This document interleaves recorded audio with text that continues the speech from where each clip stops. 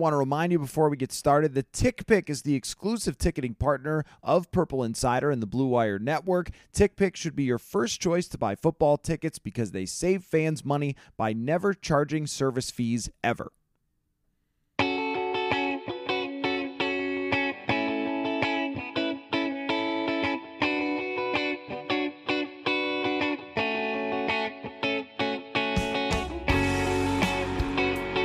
Hey everybody, welcome into another Purple Insider Bring Me the News live stream. Matthew Collar, Sam Ekstrom here. If you are just finding us, make sure you go listen to our podcast that's daily. Wherever you find your podcast, just type in Purple Insider and read our written work, purpleinsider.substack.com. Sam, it has been an interesting couple of days following the Minnesota Vikings loss to the Cleveland Browns. What I've seen is a lot of people who are tired and exhausted of this.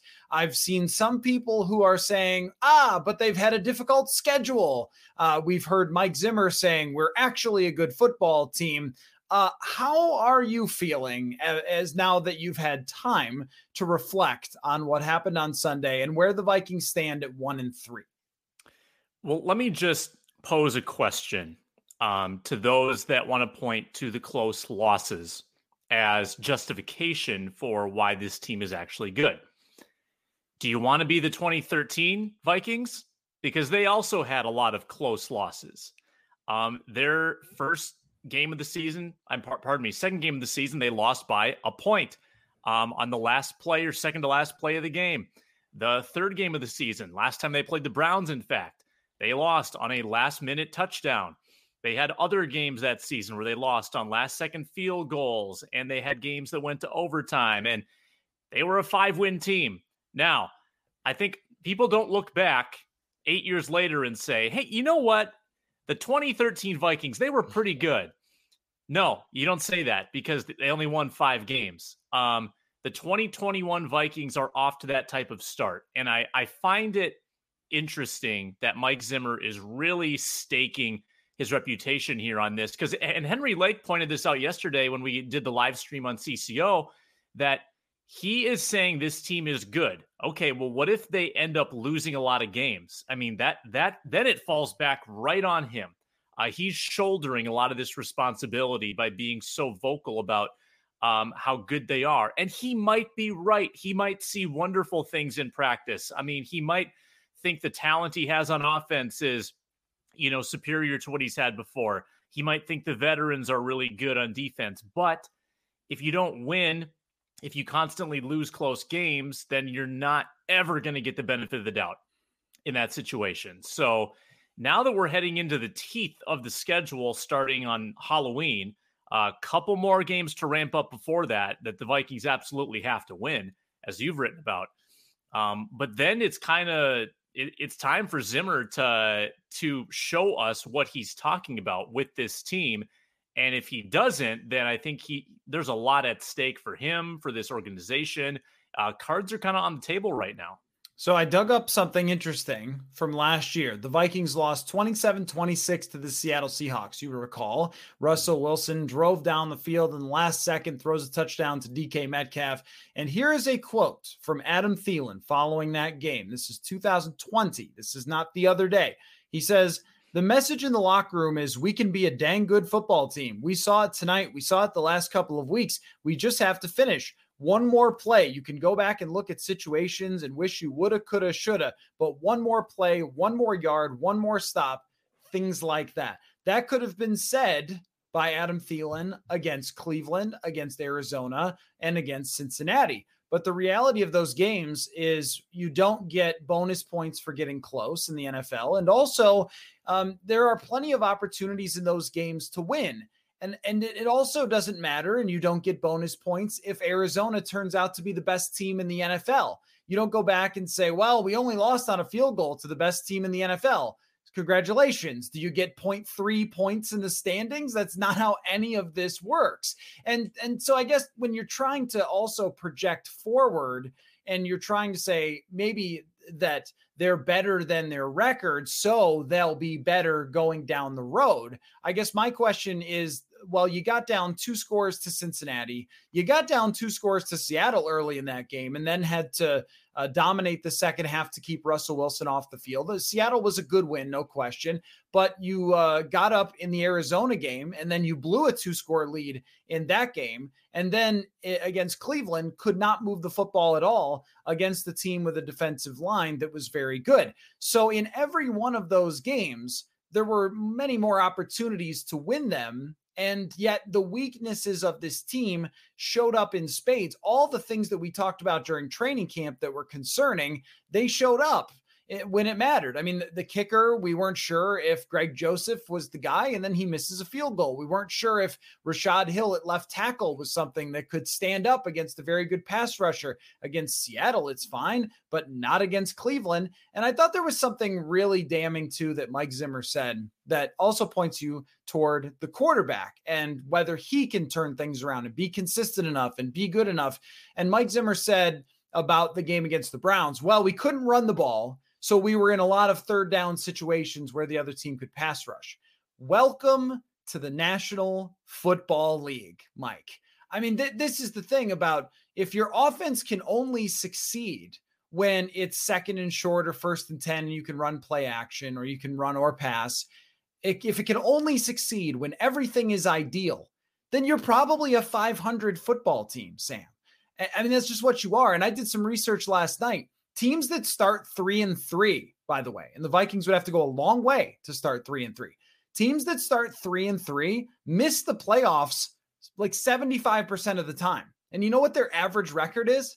It's 8-8. Like this league actually shows you who teams are very early in a lot of seasons, and you're not the Kansas City Chiefs. You don't have Patrick Mahomes. So if you fall behind in the standings, there's no belief that you can come back. So I know that the title of this thing is how they can get back in the race and how they can save their season. And we'll get to that. But I think that there is no use in my mind in looking back and saying, well, they only this, they only that. They had a tough schedule. Football Outsiders thinks their DVOA is this, that, and the other thing. Who cares? I mean, just none of this is meaningful at all when you've had opportunities to win and your weaknesses are not really all that solvable, though we will talk about some changes that they can make going forward. Yeah, a lot of people are tweeting about the point differential being positive. They're the only team in NFL history that's 1-3 with a plus point differential and two or less turnovers. Put a banner up, man. Pointing to the projected win-loss might work in MLB when you have 162 games, might work in NBA when you have 82 games for things to level out, doesn't work in the NFL.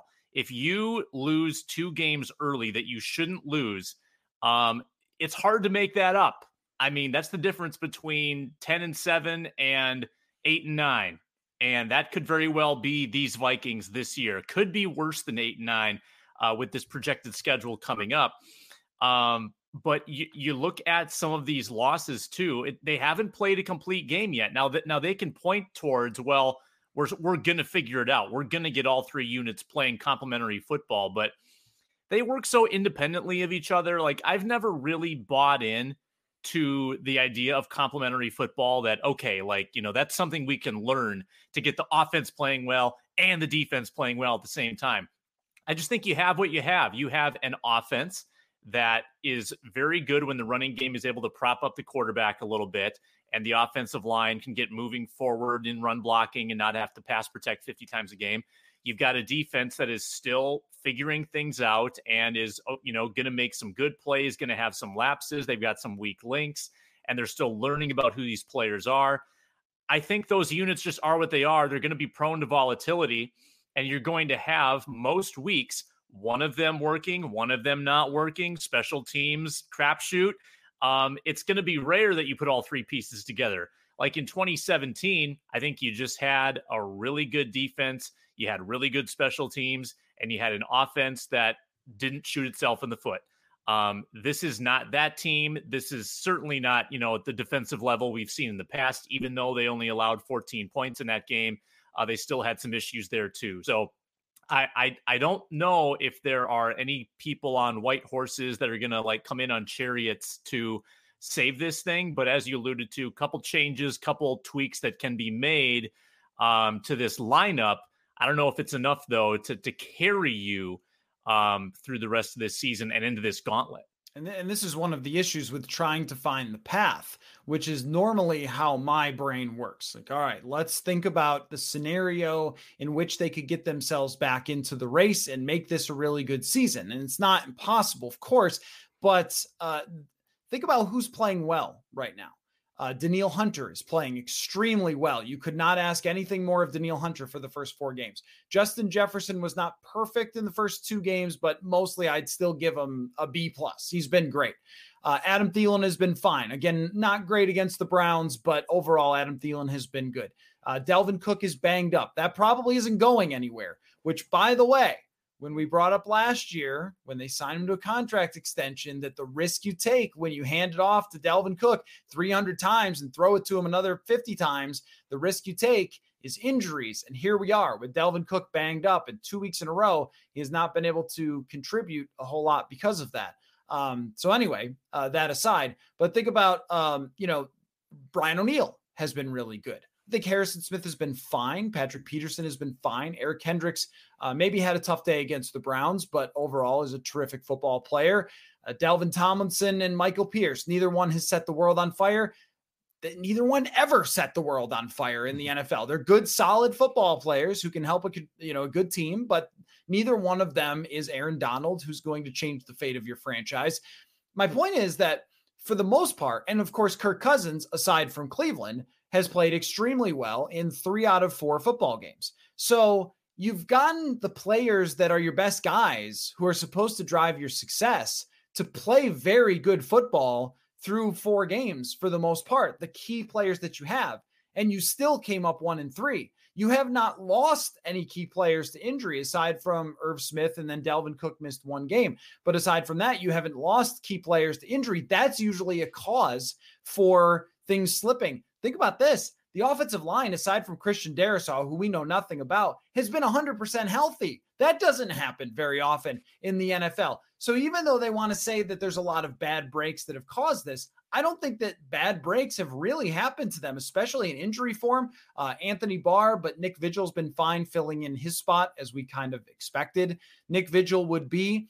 And that makes it even tougher because you're not saying, well, look, it's been a tough start for Kirk, but he'll get it together like he did last year. Like, you knew that Kirk Cousins was not going to lead the NFL in picks last year when they were 1-5. So you figured the regression would happen and he would get going at some point, but he's been going until this last game where he was pressured an outrageous amount.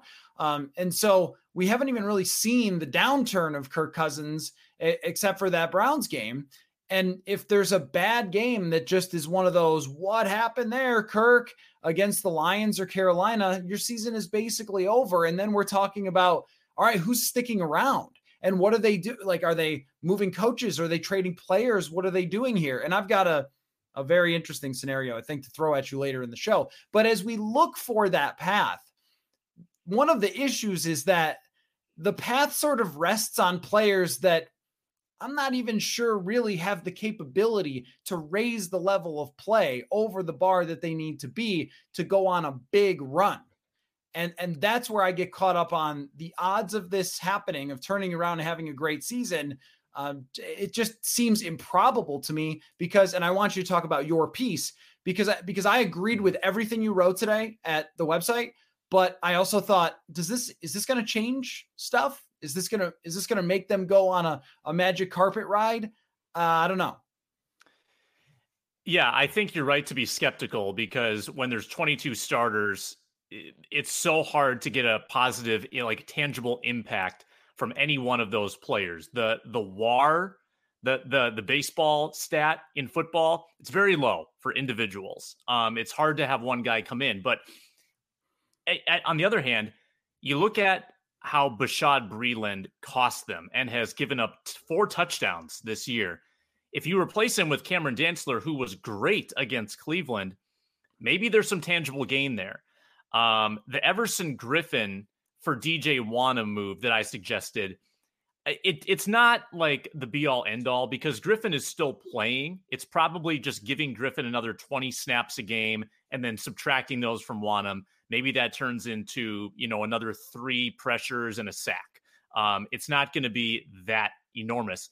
I think the move that probably has the greatest upside and also maybe the greatest risk would be Darrisaw, who we know nothing about, as you said.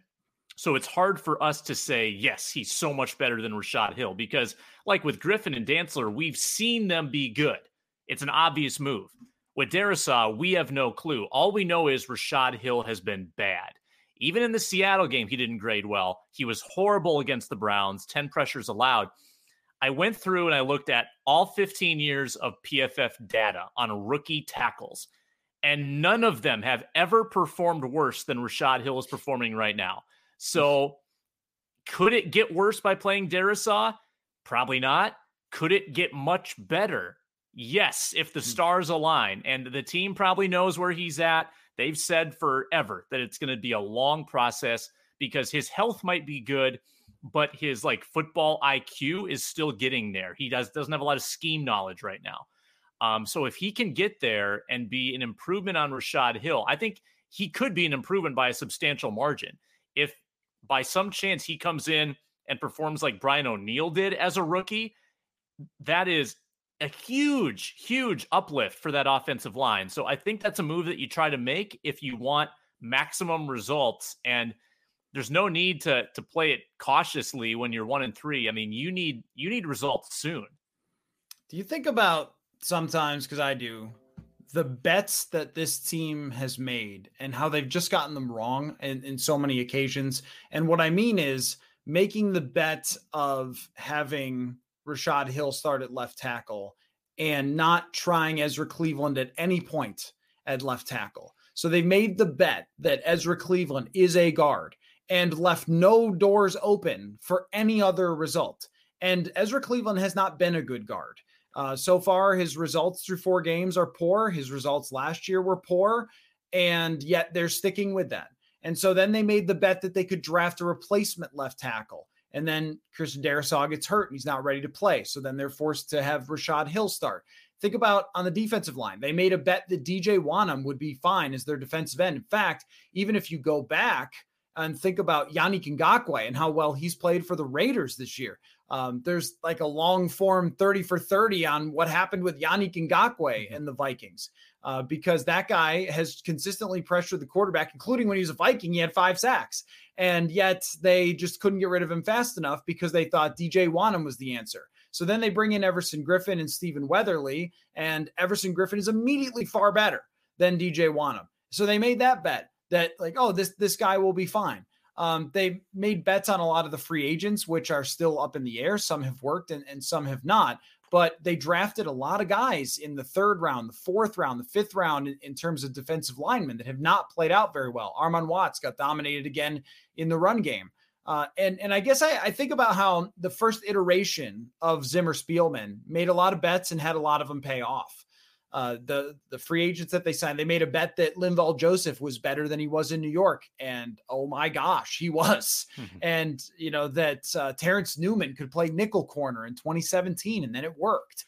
And that they could bring in Joe Berger, a veteran, sort of backup and have him play well. And he did, and start a rookie Pat Elflein in 2017 and it worked and he did. And that I think that is sort of definitive of the second half of the Zimmer Spielman regime, is just how many times they've said, no, this is going to work, guys. This is going to work. And it really hasn't. And so now they're having to scramble to fix these things. And whether I think that they will follow you along. Even Breland of like, we'll just sign this corner for $2 million and he'll be a starting outside corner to be fine. When the whole league looked at him and said, I don't know. I don't think so.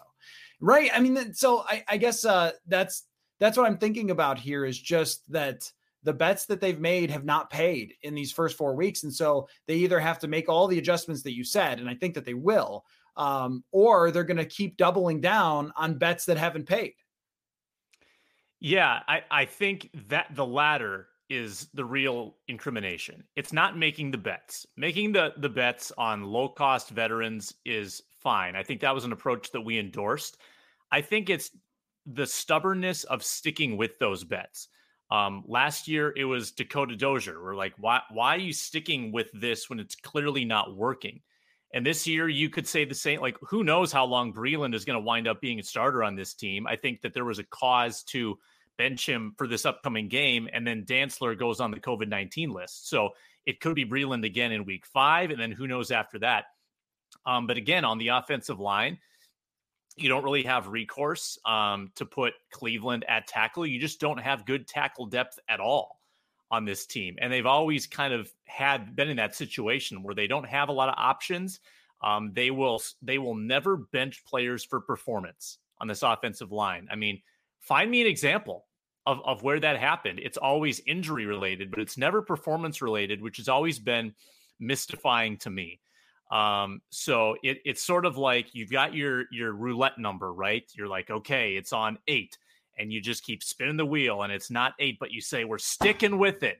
Darn it. I mean, we've got a 1 in 30 chance here. We're going to hit it eventually. And the wheel just has not been kind to the Minnesota Vikings. And I think you got a couple examples on this roster right now.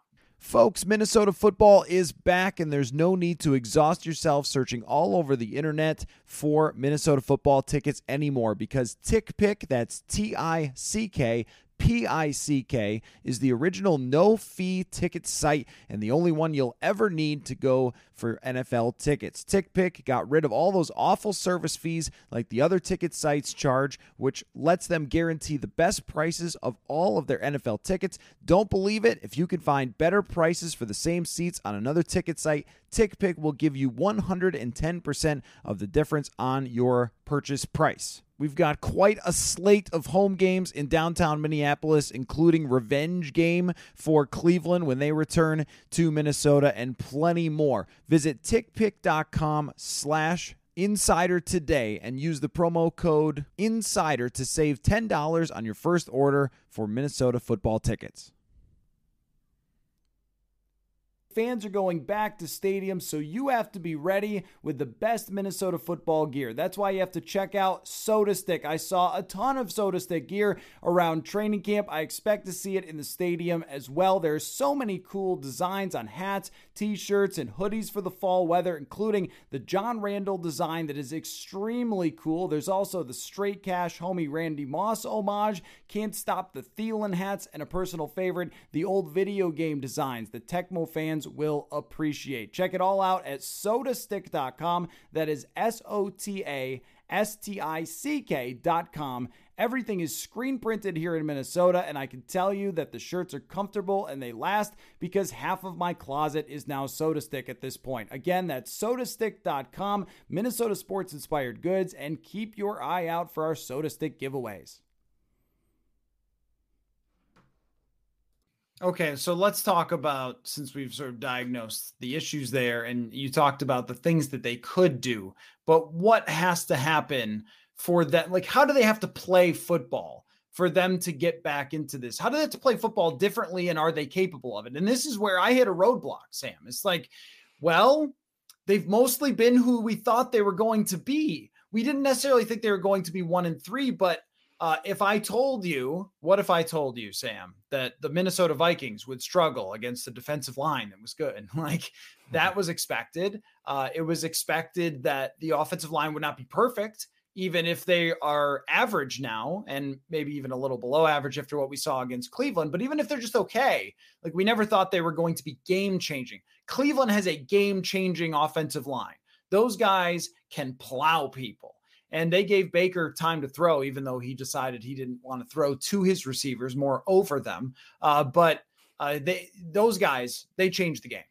But the Vikings defensive line sort of the same way. They have a game changer. They don't have 5 game changers or 4 game changers like teams with elite defensive lines. Even the secondary, it's like Patrick Peterson doesn't have 3 picks or something in these games. It's not like he's just shutting down the opposing team's best wide receiver like Xavier Rhodes in 2017. And I don't expect him to at any point. And Harrison Smith has not played like an MVP. He's just been a good safety out there. And I don't expect him to anymore. I don't expect him to play that way. And so I guess I think, like, well, who needs to play better? What scheme needs to happen, which I think that Clint Kubiak had a terrific scheme through the first couple of weeks and probably did last week, and it just got blown up by defensive linemen. Like, that's where, as we look for that path, I have trouble saying, if only X, Y, and Z come together, then you can go on a 4 or 5 game streak where you win 4 out of 5, 5 out of 6, something like that. Because last year they had that easy schedule and this year they don't. So like, what needs to happen here? Do you have ideas, Sam? It's hard to figure out what this team is really good at because you want to play to your strengths. I think they were hoping for their defensive line to be the ace in a hole with the run stopping. And I'm writing about that for tomorrow morning. It has not been the ace in the hole. I mean, other opposing offenses are running on them every game, 100 plus yards in each game.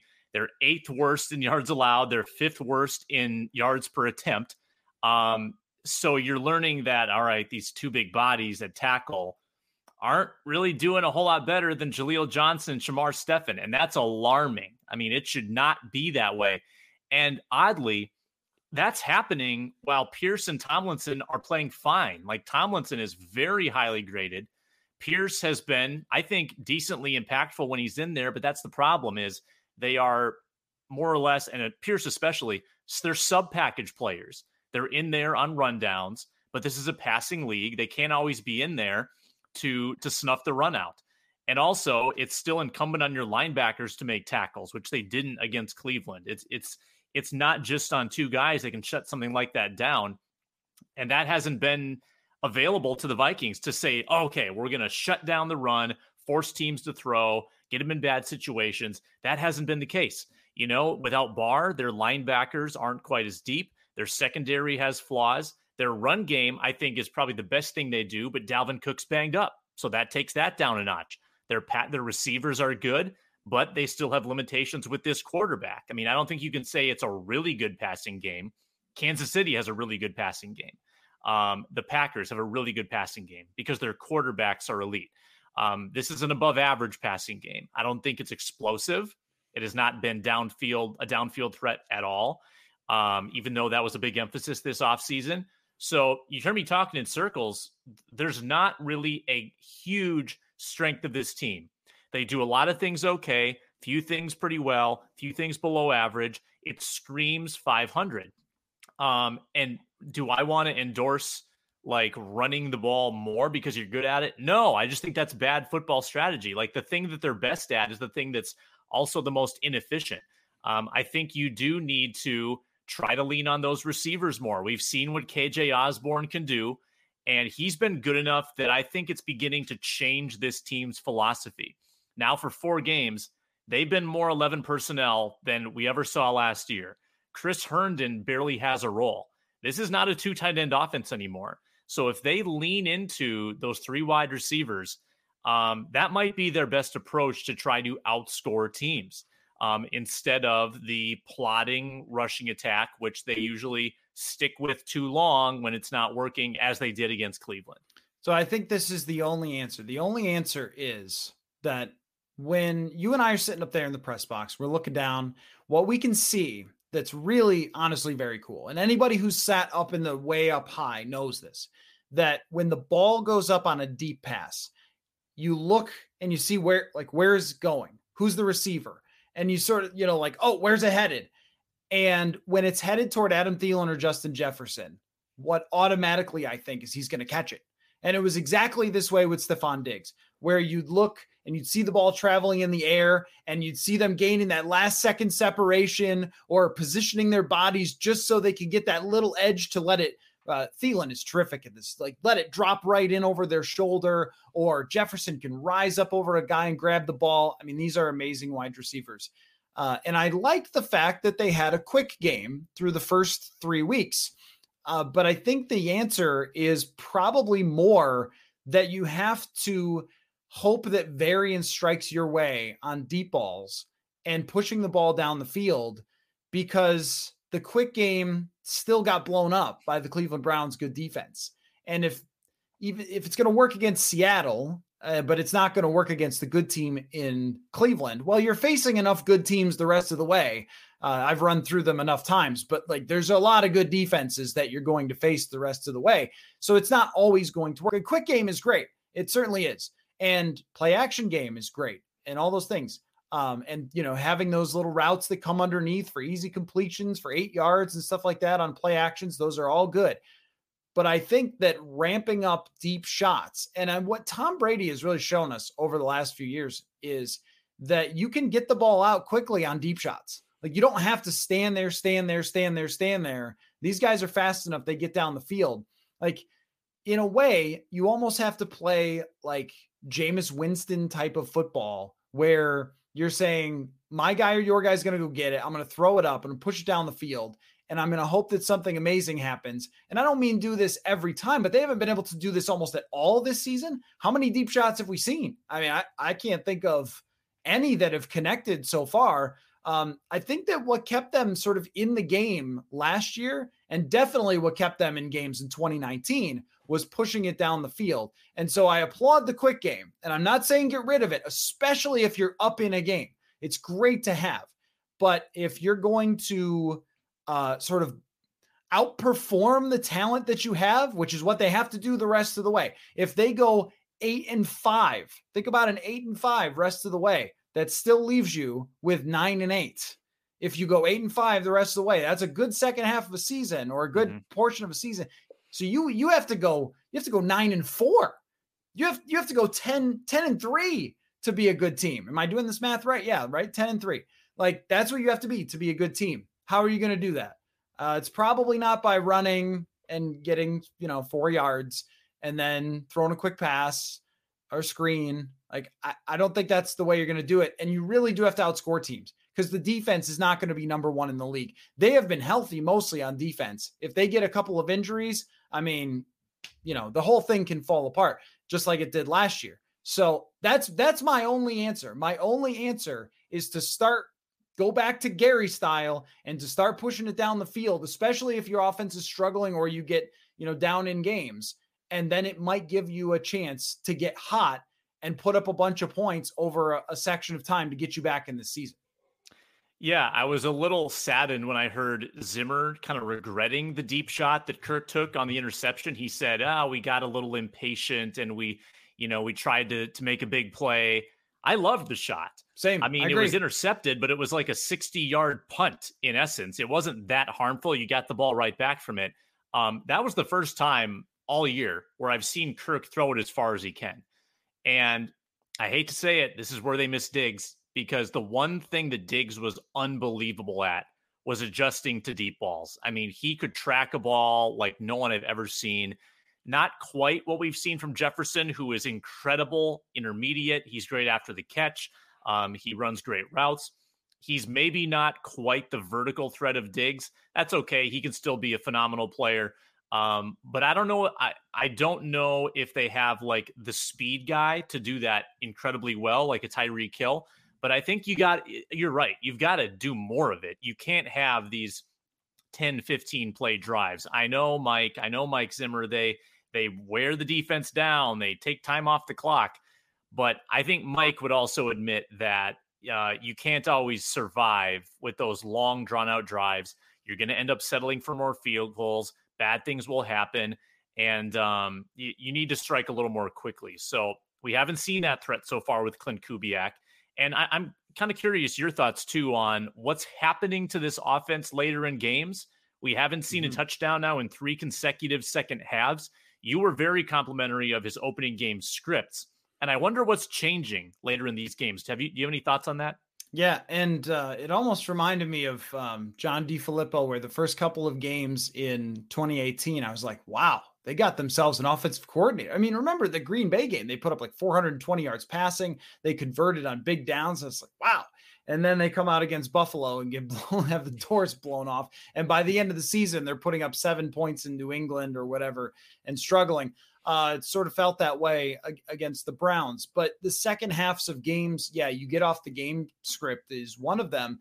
But I also think that, it's maybe just played out sort of the way the games have worked. Like in Cincinnati, they did play from behind and they were able to score and move the football in the second half. And then, let's see, in Arizona, they were up in the game and sort of played more conservative at times than they should have, including when they ran a few times to set up a long field goal at the end of the half, which was just totally confounding, right? And maybe that's part of it too. And the run game started to get shut down against Seattle. I thought that the offense moved the ball great. They just didn't put it in the end zone at the end. So I would say that they were still good there. And then in this game, outside of one drive, there was just nothing there. So I don't know if it was a second half thing or it was just there was nothing there.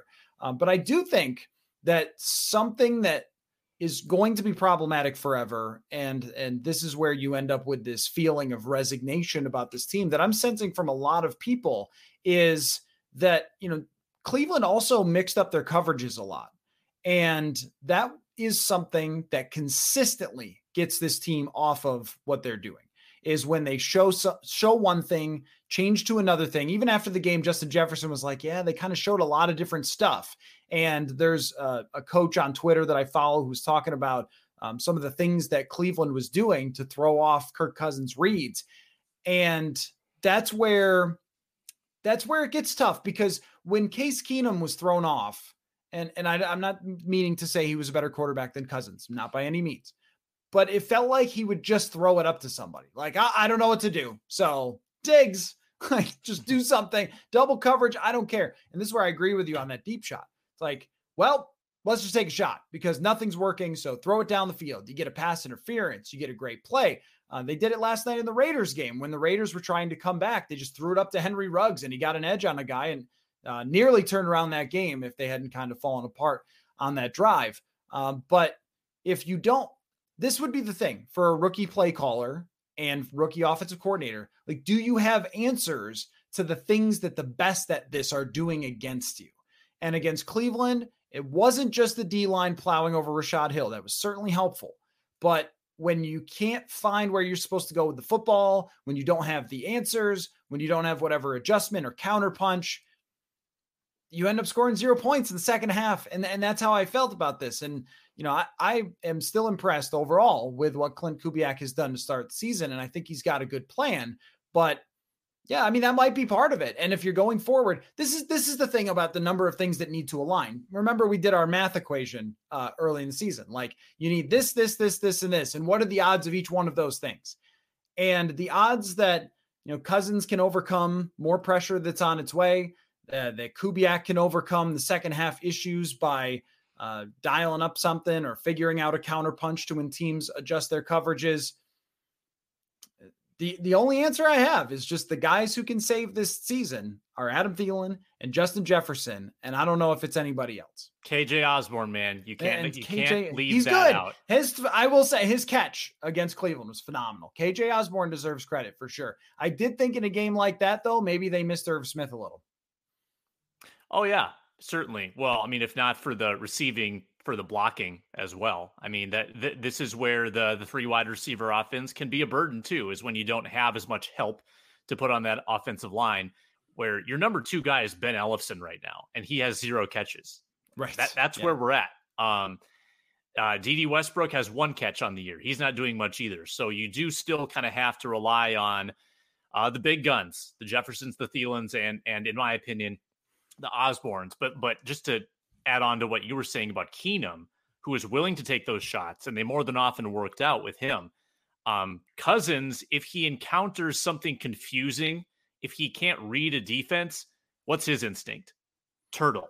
Hold the ball, throw it probably away, get sacked, maybe try to escape and still get sacked. Usually he doesn't give his receivers that shot. And I think that's a Zimmer influence a little bit. He didn't like the Keenum shots either, and he certainly doesn't like the Cousins carelessness. So that could be a product of the system and the head coach, but he's not a quarterback who's going to make something out of nothing. And in fact, against Cleveland, you could tell he was feeling the ghosts. He felt some pressure, and then it got in his head, and he started getting more hesitant with those second and third reads because that clock was going off in his head. And that's a Cousins problem. That is going to pop up whenever the offensive line struggles the way it did. And that's where that feeling of resignation for fans comes in, where it's like, I think that there's fringe people who always are going to yell at each other on every side of everything, right? Whether it's political or food on Twitter or Kirk Cousins. But if you were 90% of the fan base, I think, wants him to succeed, of course, and thinks that he's really good, but also knows exactly what it looks like when it's going to be a problem. And that is exactly what Cleveland was. It was Like, they have the kryptonite. They have the answers for Cousins, and this is going to be a really long day, and they're going to need a pick six, a punt return for touchdown, a something that's going to get them a win because the quarterback's not going to be able to carry you. And I was thinking about this as I was watching Justin Herbert last night versus Derek Carr, because it felt like this is the future and this is the past. And I think Derek Carr is good. I mean, just like I think that Jimmy Garoppolo and Jared Goff and Kirk Cousins are all good quarterbacks, because you know what? Seen bad quarterbacks. Nick Mullins, for example, you just lose games. But I was thinking about the teams that are succeeding right now, and let's just go through them. Buffalo, they drafted a quarterback who has a monster arm and who is on his rookie contract and can run. Okay, they're 3-1. The Chargers, monster quarterback, huge arm, rookie contract, 3-1. Denver has a very cheap quarterback in Teddy Bridgewater, 3-1. Vegas, they have a Kirk Cousins-like quarterback, so they're 3-1. Cincinnati, rookie quarterback contract. Baltimore, rookie quarterback contract. Cleveland, rookie quarterback contract. They're all 3-1. Let me go over to the NFC, and I'm sorry, this is tedious. Dak Prescott is the opposite here. He's got his big contract, but he can run, and he's mobile. So then Arizona, rookie quarterback contract. LA Rams, Matt Stafford, a little different. We'll see if they continue to be good. Green Bay, all-time great quarterback, so that's just totally different. Carolina has a cheap quarterback in Sam Darnold. Tampa Bay has an all-time great quarterback, so those are your best teams. So what you have is this very clear separation. I counted one team, and it was only Vegas, that is similar to what the Vikings have here that is actually good. And this leads me to my question for you, Sam. If the Vikings lose one of the next two games, would you try to trade Kirk Cousins at the deadline? Is the deadline during the bye, like last year? I think it's at week 8. Okay. Or maybe it is week 6, but either way, it's somewhere in there. I mean, are you giving up your second round pick with it? Like, what's the selling point to who are you giving him to? Okay, let me make a case here. Okay. Because my take would be, sure, but who wants him? Okay, the Miami Dolphins have no answers at quarterback. None whatsoever. They are 1-3 with a team with high expectations. Tua is bad and hurt. As much as I liked him coming out of college, he's just been not good. And he's hurt. And he was hurt in college. So that might be either playing Jacoby Brissett with a good team. Every other team in that division is 1-3. They might believe that they can turn it around and get in the playoffs and then sign Cousins to a contract extension. Remember, Miami was in on Deshaun Watson, but so is the FBI. So you can't really do that.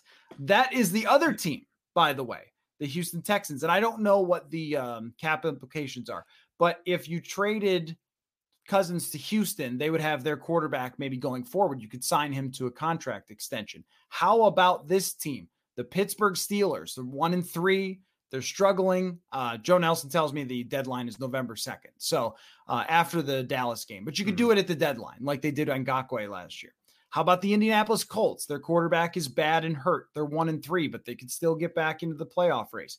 There are enough of these teams that make me think, is somebody interested? Could somebody? And you never know who's going to get hurt in between. And those are AFC teams too. So I don't know. I mean, I guess it just ran through my mind. We've talked so much about the coach and the general manager, but where they stand with Cousins, if you go to 1-5, I mean, what's the point in sticking around if you could get anyone to take him? At that point, you should know that you're drafting a quarterback very high next year. Like as we've talked about many times in many circumstances, there are things that this team could do and should do that we know they won't do. And I think this probably falls into that with this regime. Now, if the regime, if Zimmer is fired and Spielman is left to pick up the pieces and it's clear that the team is in fire sale mode, maybe he makes some calls. I still don't know who's going to accept that contract. Although the implication is that the Vikings are bad, but Cousins has still put at least 3 good games on film. Mm-hmm. And maybe he adds a 4th or 5th and they still lose. So there could be a team intrigued by that. But what did you just lay out? You don't want to have the burdensome contract. Especially you don't want to have a burdensome contract of a Kirk Cousins type. So you go into next year, whoever this trading team is, and you still have that burden. I think that's a pretty big reason not to make the trade. I love the talker, though. I think we should write it out. I think we should talk more about it. I just don't think it's going to happen. Has there been a high-profile quarterback traded at the deadline in recent memory? Do you have any comps? The only one I could think of was a very different situation. That was Carson Palmer being traded to the Cincinnati Bengals, from the Cincinnati Bengals to the Oakland Raiders at the time.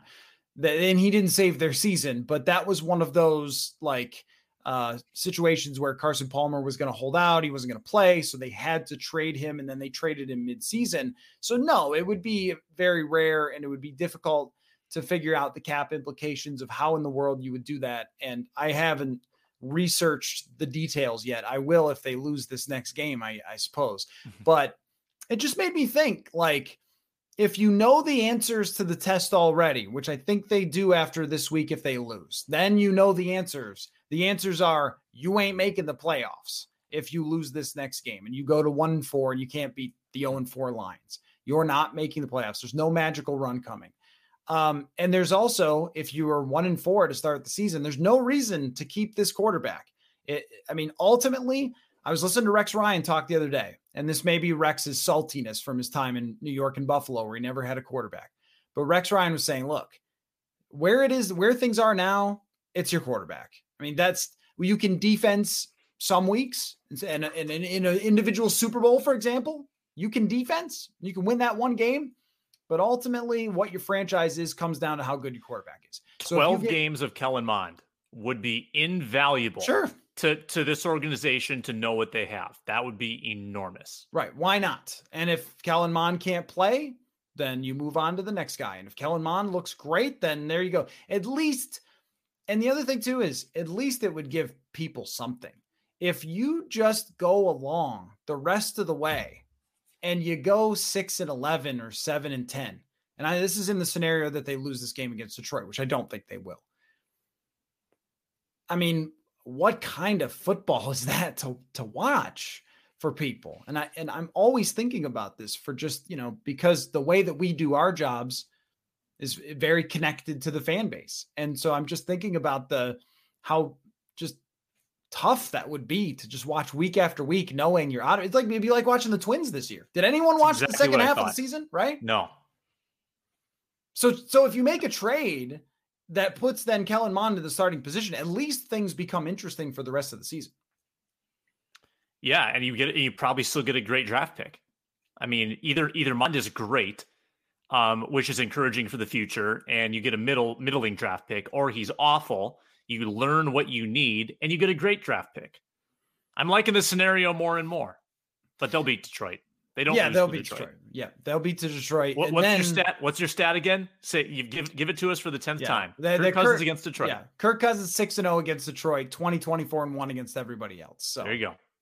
He will beat Detroit. There will be no kneecaps bitten at US Bank Stadium. I am certain of that. But if we're wrong, then it is really on. So thank you for your time, Sam. And all of you watching, thank you for yours.